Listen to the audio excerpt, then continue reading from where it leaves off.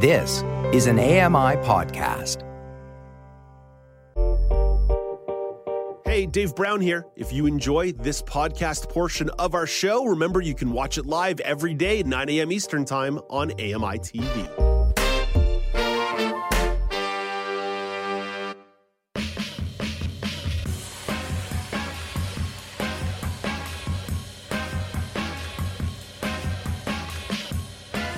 Welcome back. It's Now with Dave Brown on AMI TV. There's another labor fight brewing in Canada. This time, it's in the telecom industry. Rogers Communication has locked out hundreds of employees. Michelle McQuigge is the weekend news editor at the Canadian Press and has very quickly become the labor relations reporter on Now with Dave Brown. Hey, good morning, Michelle. Good morning, Dave. So, Michelle, there are a few threads to tug at here. First things first, who are the affected employees? Well, yeah, another Monday, another strike. This one, as you mentioned, it's Rogers. And what makes this one more interesting, it's not a huge strike in terms of scale. We're talking about maybe 300 or so technicians. But what makes this one a bit more interesting is the backdrop. If you remember, there was a lot of chatter earlier this year about Rogers and Shaw and their big merger, their $26 billion merger that had all kinds of regulatory drama, but it did go through earlier this year. And now we're seeing some of that fallout. These are 300 technicians that were employed by Shaw and therefore were absorbed in the merger. There's been contract negotiations going on since February or so. So I think even before the merger officially closed. Don't quote me on that, but I believe that's the case. But what happened is the negotiations weren't going well. Similar sticking points to what we've seen, wages a little bit, but mostly contract work and employers trying to contract union tasks out to outsiders. Those are the main sticking points. The technicians served notice that they were going to start rotating strikes starting today at noon. But then on the weekend, the wrinkle was that Rogers said, no, actually, we're just going to lock you out. So that's where we stand right now. No rotating strikes. The union says that they had planned to keep working to some degree just with the rotating strikes, but now they're off the job entirely because of the lockout. Michelle, go a little bit deeper into that back and forth around strike mandates and then the eventual company decision to do the lockout. What's the response been to that? What's sort of some of the analysis on that? So the pattern that we've seen in terms of these talks is similar to what we've had on all the other labor stories we've had, in that these were ongoing talks. The union gave a preemptive strike mandate a couple of months ago when talks were still ongoing. But 99% or so said, yeah, we will go on strike if you can't have any success. And that was the sort of driving force behind the union's actions. And when they resolved on the rotating strikes, they felt they had the green light to do that. It was really only on the weekend when Rogers said that the union had communicated their intentions, but then refused to cooperate any further. So Rogers just decided to lock them out. They're saying that they're doing that in order to maintain reliability. Again, the union counters that by saying, well, now we're off the job in full instead of just having to be partially off the job. So they don't really see where that's coming from. But that's kind of the sequence of events that's been going on here. And I mentioned before that the contract work is the big sticking point. And that's the one where we've been hearing more about wages being the central concern in a lot of these mediation or negotiation situations. Not so this time. It's more about making sure that union jobs stay with union workers. Yeah, it's the notion of temporary or precarious work. That's something that a lot of unions are starting to realize in a more precarious workforce, and companies looking for a lot of contract work. It's something that it's deeply concerning for unions. I believe that came up a little bit during the federal civil service strike earlier this year as well. The notion of relying on contract workers. Absolutely, and I think it was a factor in the port strike as well. So it hasn't gotten as much ink or airtime as wage issues and wage concerns, which of course are really being driven by the inflationary talk as well. But yeah, subcontracting work it has been a major thread in a lot of these labor strife scenarios that we've seen play out this year, even if it's not as high profile. Michelle, staying in the work, labor, and life balance file, you see there's a theme here. Veterinarians across the country are experiencing burnout from their jobs. So what's the relevant background around veterinarians and burnouts?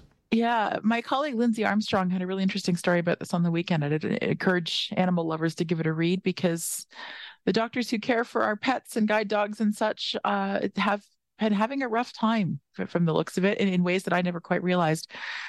There's a number of factors at play. It turns out vets have always been at higher risk of suicide to the tune of almost 10% over the base population. But the pandemic has really exacerbated that situation for a lot of people. But there are a few factors. A, the pandemic boom in pets. Yeah, I'm sure we can all think of someone who said, I need a puppy during the pandemic and went and got one. So there's been that kind of explosion. There's been a great reduction because of the suicide rates, the mental health toll of delivering so much end-of-life care and seeing all the vast array of experiences and animal treatments that vets would encounter. That's been leading to a bit of an exodus from the profession, people burning out or unfortunately dying or just opting out, kind of like what we're seeing on the human healthcare side of things. So there's been an exodus from the profession along with this boom in pets. So we have staffing shortages, unwillingness to have new people joining in, and it's both vets and vet technicians, by the way. So there's that ripple effect too, is if you have vets, you don't have technicians, and then you can't really run a practice. So all these factors are putting a lot of strain on the system, and several provinces are reporting major vet shortages. Lindsay's story talked about one very sad situation in rural New Brunswick, where they're the only vet clinic in the region. Unfortunately, died by suicide, and now a couple of neighboring vets from further counties are trying to keep the hospital going, but it's difficult. So it's playing out in a lot of different ways, but it is a much bigger problem and quite widespread. I never really realized until reading the story. Michelle, I've got a theory here beyond sort of the very reasonable things like staff shortages, which like makes sense, right? Or the idea of being 24/7 on call to service people like that. That's a big one. That really matters. I would just say this: jobs that require empathy are exhausting, and if I can't think of many jobs that require more empathy than dealing with someone whose pet is in a crisis. Because whether people like this or accept this or not, pets are family members. And when someone's pet is in a distressed situation, they're in a distressed situation. So you're not just taking care of the animal, you're taking care of the human as well. And just jobs that require empathy are exhausting.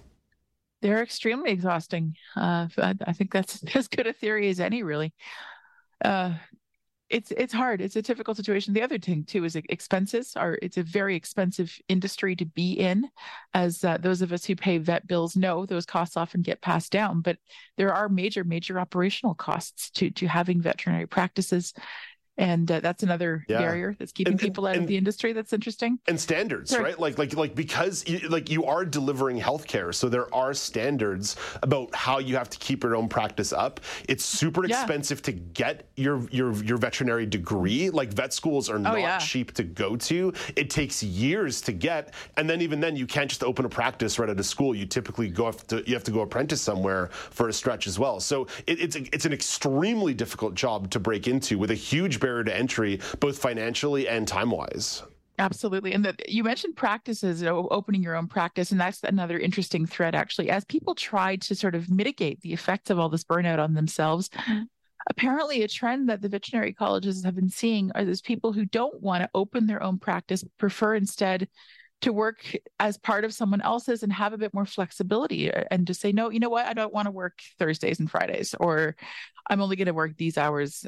So people are opting out of the owning their own practice model that does put them on call 24/7 and try to find measures that would give them a little bit more in terms of work-life balance. And that itself is contributing to the shortage. Michelle, thank you for taking a little bit of time to talk about this story. I appreciate it. Have a nice day.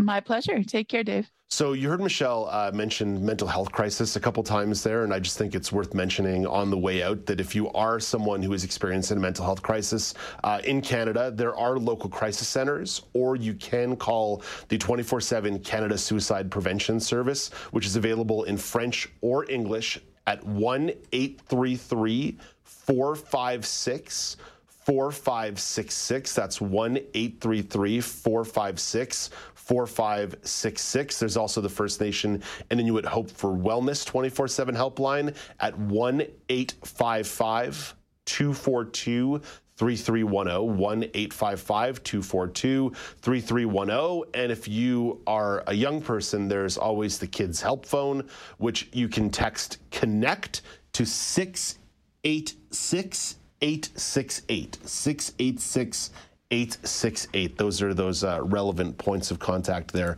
Just wanted to mention that on the way out there as we sort of wandered into some delicate mental health side of that conversation. Coming up next, the average vacancy rate in New Brunswick is 1.9%. So what does that mean for Canadians with disabilities in the housing market more broadly? Shelley Petit of the New Brunswick Coalition of Persons with Disabilities will offer her analysis. This is Now with Dave Brown on AMI TV.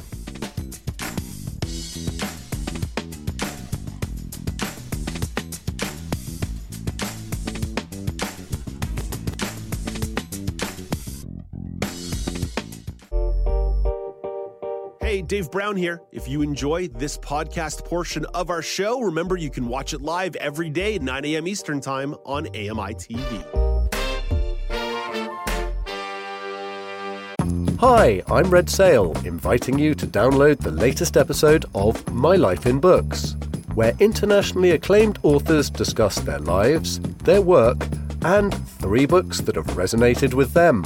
That's My Life in Books, available wherever you get your AMI podcasts.